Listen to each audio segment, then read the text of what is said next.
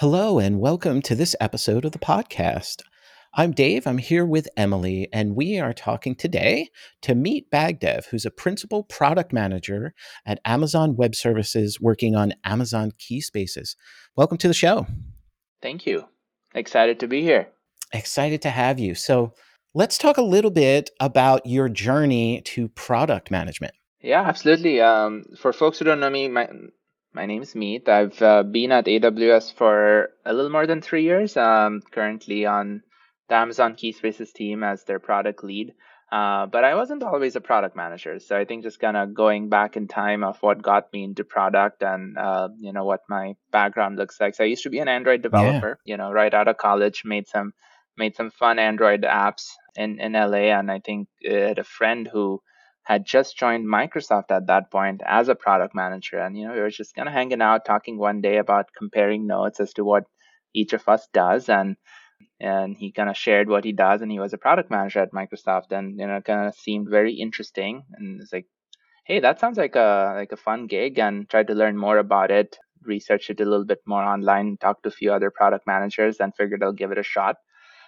Fortunately, they felt like I'd be an all right product manager and started my product journey at Microsoft about 9 years ago. Wow. And yeah, and ever since then have been doing product for databases and analytics and absolutely love it. I think one of the interesting things is it's having kind of seen both sides of the world as an engineer and as a product manager. I think having that background really helps you kind of speak the language of the customers and speak the language of the engineers. And I think it's really kind of hit the sweet spot for me, which I absolutely enjoy in my That's current huge, role. that balance. Exactly. What kind of I love that. Yeah, I agree. And what kind of Android apps? The reason I ask is I have worked on many mobile platforms, including Windows Phone was one of those Uh-huh. platforms, and Fire Phone. Oh, And I wow. helped launch Windows Phone while at Microsoft. And I would work. That's how I learned how to do Android. In fact, when I joined Amazon in 2013, it was to help Android developers take their APKs and move them onto the Amazon App Store. And so in seeing like back then, it was one or two people. Most of these people I were talking to, even what was that? Was it Crossy Road? Do you remember that? It was three people. It was like Frogger, but in 3D. It was Uh-huh. very popular around Flappy Bird time, right? Okay. And just it was very startup-ish. You had to know the customer. You had to be a developer. You had to do all these things. And I feel like that's some of the exposure you may have gotten. Of like, oh, I like Absolutely. working directly with customers and writing code.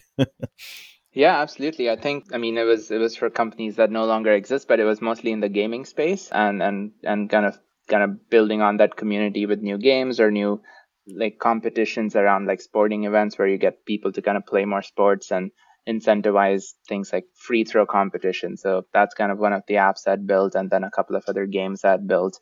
And you do kind of talk to your customers directly, and that's when kind of talking to my friend got me excited. Is okay, that part of the job I really enjoy, and there is a role for that in the industry, and that's what got me over.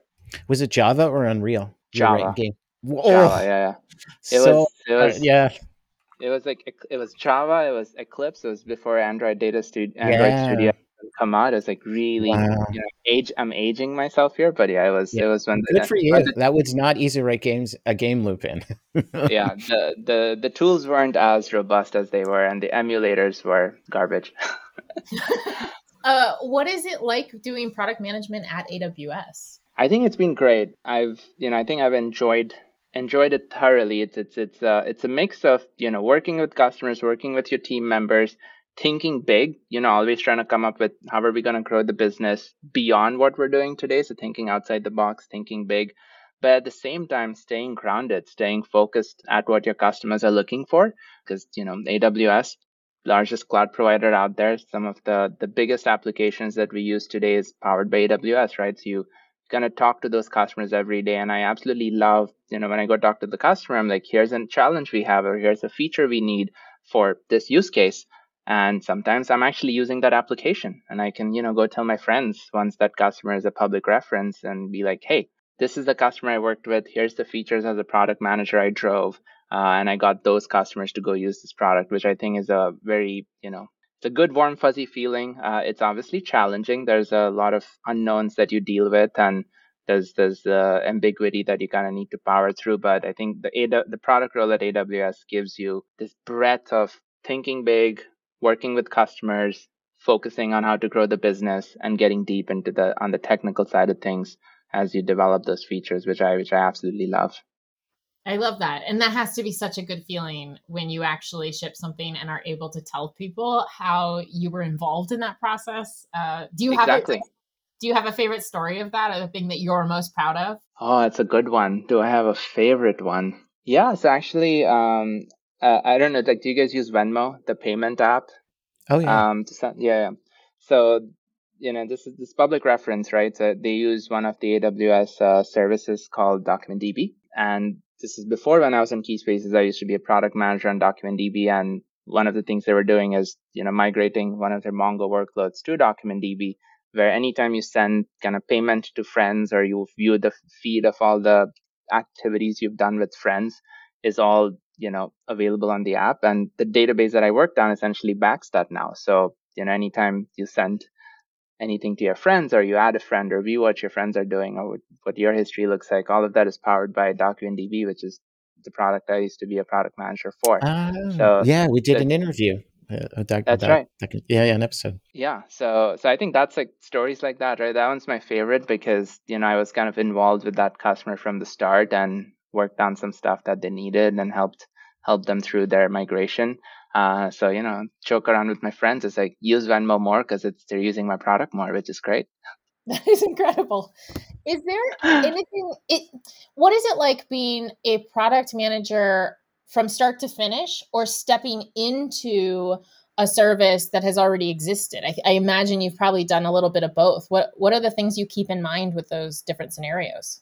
That's a really good question, and there's no like cookie cutter answer to this, right? Because some services could have existed for 10, 20 years, and some could have existed for maybe 1 or 2 years, and stepping into something that's already launched comes with different set of challenges. Like for instance, if you go join a service that's relatively new, that maybe has not established product customer fit, you're spending a lot of time trying to figure out, okay, what's our sweet spot? What's our niche market looking like? Like where do we need to like double down, triple down, quadruple down, right?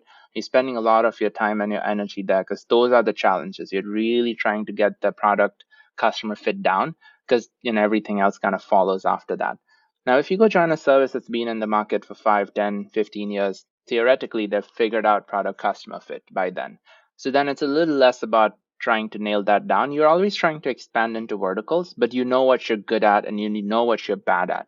And you've already figured out, what works for you, what doesn't work for you. And at that point, it becomes more about how do you, work with customers to take them to the next level with the service. Like what are some use cases that you're not thinking of?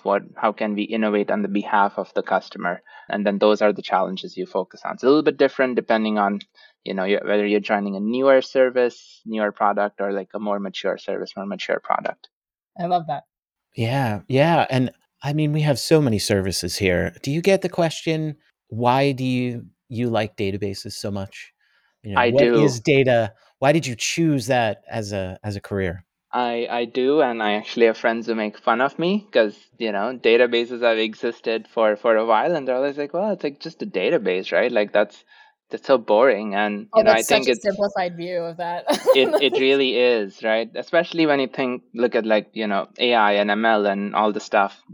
At some point, crypto was a big thing, and then blockchain was a big thing. It's like all that is new, right? And it's like, no, I really enjoy databases, and I think it's fundamentally everyone needs a database, regardless of what kind of application you're building. It's really fundamental, and data is always growing. Customers are storing more and more data, and data really powers the world. Both because applications need it, but the insights you get from your data helps you make business decisions that you could not do without that data, right? And I think that's what really excites me about databases is it's so fundamental, it's so foundational that the needs not going away, and customers are always trying to do more and more with it. And I think that just really gets me excited because every day you come in and there's a new use case which needs a database, and you're always trying to keep yourself kind of tooled up and sharp for that new use case.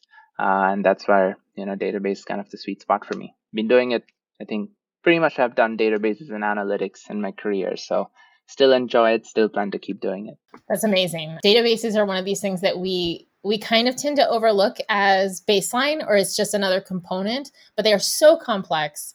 And when you think about it, it is absolutely fundamental to any application, as you were saying. If you don't have a great database and the ability to pull information from and put information into that database, good luck. Yep. You're going to have a bad time. Exactly. What exactly is Keyspaces? Amazon Keyspaces. Yeah, so Amazon Keyspaces is AWS's fully managed Cassandra compatible database service. It's serverless, so you don't have to manage any instances or deal with clusters, and it scales to virtually any limit, right? You can perform millions of reads and writes, petabytes of storage capacity, and essentially single-digit millisecond read and write query latency at any scale. So if you're looking for a database that's Cassandra compatible, serverless, scales for the most mission critical applications, and really delivers on that promise of a robust database, Keyspaces is kind of your answer, right? And like I mentioned, Cassandra's growing, Keyspaces being Cassandra compatible really double clicks onto that community, may it be through integration with things like Spark or through Kafka or any of the other Apache projects as well. So that's another one to kind of keep in mind as you look at Keyspaces. Who would use Keyspaces, or why would they use it? Yeah, so Keyspaces fundamentally is a NoSQL database store. So if you have a key value like querying needs where you're storing unstructured or semi-structured data, and you have key value lookups where key could be an ID, or pick your favorite kind of partition key or key just generally, and you want to do lookups efficiently across terabytes, gigabytes, terabytes, or petabytes of data, you would use Keyspaces. Keyspaces positions itself as a Cassandra compatible database. So if you're using Cassandra or are interested in using Cassandra for any new applications, you could also consider using Keyspaces. And finally, if you're trying to double click into that Apache ecosystem of all the Apache projects, you're trying to look for a database that sits well with these Apache projects, you should also consider using Keyspaces. So I think those are the three kind of primary use cases or reasons why we see customers adopt use cases. Could you speak about the speed and scale of Keyspaces? Yeah, absolutely. So the way Keyspaces is architected is that the compute and storage are decoupled. So for instance, if you have millions of reads and writes, but only gigabytes of data, you're able to achieve that on Keyspaces. If you try to do something like that on an instance, you may have to have an over-provisioned instance because you have a lot of reads and writes, but very little storage. But in Keyspaces, compute and storage is decoupled, giving you that ability to achieve virtually limitless scale on one or the other. And you explicitly only pay for the resources you use, right? So we have some of our largest customers doing double-digit, triple-digit millions of reads and writes per second, Whoa. and not even per minute, right? Like imagine the amount of traffic you'd be putting through your app, and then storing petabytes of storage capacity as their data grows. So, if you're looking for any kind of operationally important workloads that needs a database that scales, Keyspaces is a very good solution for you. The differentiator that we have is your query performance. You asked about speed. Speed doesn't slow down as your workload grows. So let's say you went from 10 terabytes to 100 terabytes.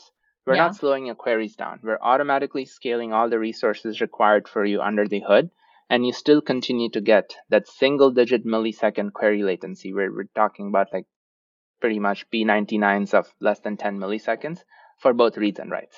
So, that's where we kind of hit the sweet spot on large mission-critical enterprise workloads. You can trust that once you land on Keyspaces, as your data grows, you still get the same scale.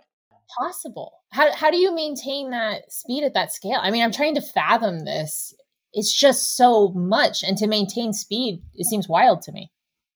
Yeah, so Keyspaces can both scale up and scale out, right? So one of the things we do very well on Keyspaces is kind of our horizontal scale out, where we're able to scale out the storage partitions under the hood as your workload grows in 10 gigabyte increments.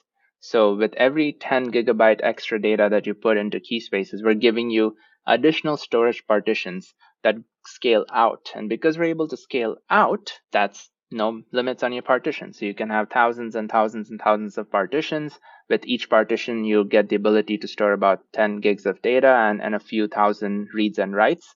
And we take care of that for you, right? So you don't have to worry about, hey, can you go increase my partition count from 4 to 10? We do it for you. It's automatic and it's fully serverless. So that's how we're able to guarantee that. We actually have underlying control plane systems on our side that is constantly monitoring a customer's workload and performing underlying infrastructure actions. For instance, if they're running out of resources, we'll give them more resources without them having to ask for it. So it's truly auto scaling. Like you actually don't ever have to go to the console and perform an action for scaling on Keyspaces. Wow. And that was my next question. Is this, when I go into the console itself, is that SLA that's just a given, or do I see, price, performance? Are there different tiers? Is this just, how does that look for me as a customer? Yeah. So when you go to the console, what you create is essentially a table. So you're not creating an instance, you're not creating a cluster, you're just creating a table.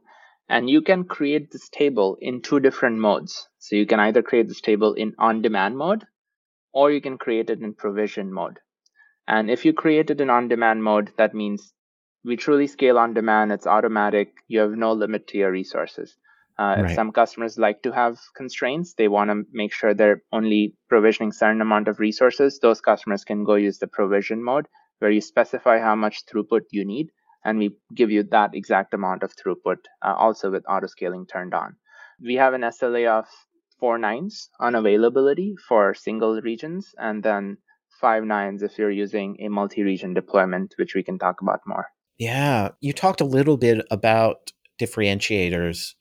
Are there other things that it's doing? Is this integrating with other AWS services as well? Yeah, absolutely. So we talked about some of the differentiators on scale and performance, right? Where you get virtually limitless scale and single digit query latency across your kind of data sizes. One of the things Keyspaces really does really well is integrate with services such as Glue. So you can use the Cassandra Spark connector, which Keyspaces is compatible with, to integrate Spark on Glue with Keyspaces. I mean, Spark could be running anywhere. It could be running on EMR. It could be on Glue. It could be your own solution. But anywhere you're running Spark, and in AWS, we often suggest customers to use Glue. You're able to integrate that natively with Keyspaces. Keyspaces also integrates with IAM, so you don't have to set up your own kind of auth N, auth C. With IAM, you're able to manage your user authentication and authorization all through one centralized place. And finally, we have the standard kind of AWS integration system around CloudWatch, CloudTrail, and private link endpoints for security. So if you're using CloudWatch, obviously we have several CloudWatch metrics that you can use. You can audit your DDL events through CloudTrail and set up secure connections through private link endpoints right out of the box with Keyspaces. Amazing. What does DDL stand for? DDL is essentially, to simplify DDL, right? It's essentially any of the data operations such as create table, update table, delete table, alter table, log into a database, log out of a database, etc. So there's two types of operations. There's the data definition language operations, which is the DDL ones, and then data manipulation language operations, which is the DML ones, such as insert data, delete data, update data. DDL essentially points to the former, where you want to audit, let's say, who created a table.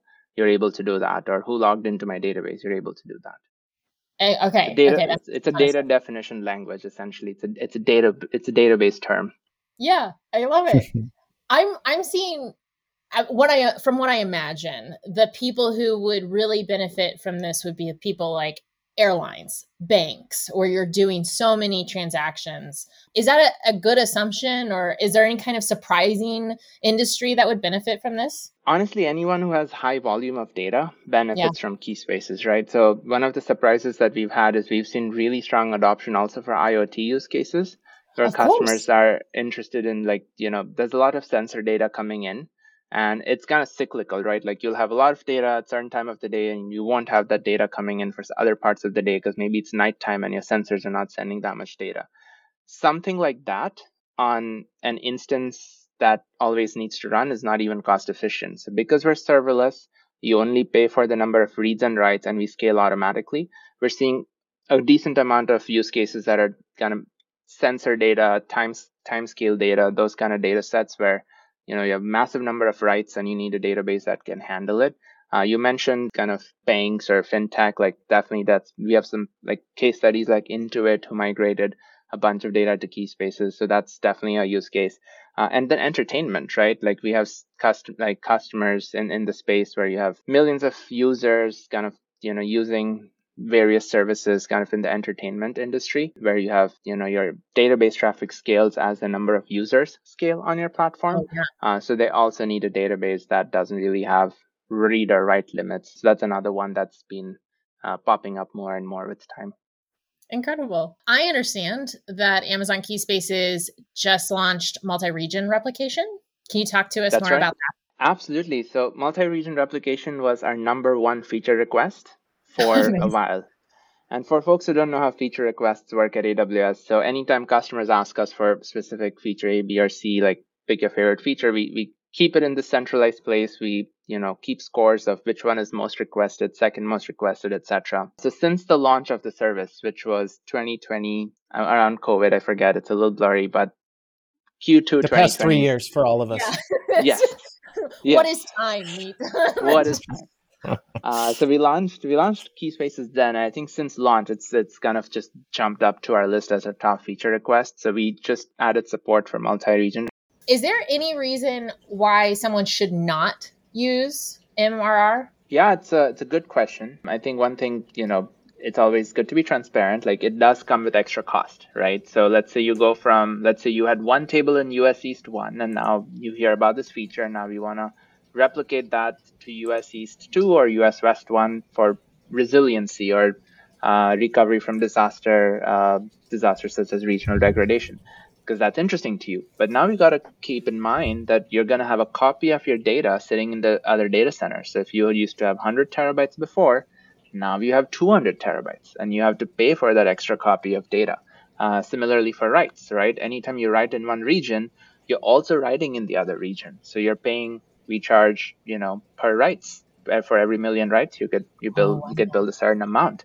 So you do need to kind of keep that in mind. And some customers don't have strong requirements where they need to replicate data across regions. So if you're someone like that and you're happy with the 4 nines SLA because one region still provides you with 4 nines of SLA, then you can keep using that, right? But if you want that extra recovery, if you have a global application like Amazon has with its e-commerce app, and you're okay paying for that extra copy of data or extra writes, then you should use multi-region replication. So really it's a trade-off between, do I really want that resiliency because it's going to cost me a little bit extra, or do I want to build that myself? We always recommend it, but always keep in mind it's extra cost.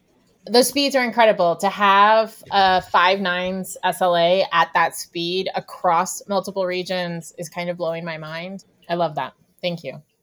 Now that you have this feature out, what's next? What's got the team excited? What's if there's anything you can share on the roadmap? Where's your head at with all this?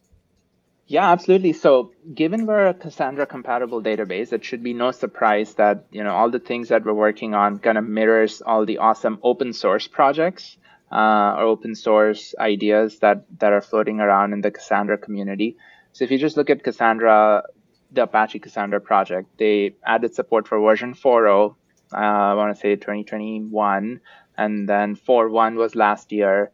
And they're working on 5.0 this year / early next year. So these are all Cassandra versions, and some of them have some really cool features. And these are features that Keyspaces customers are also asking for.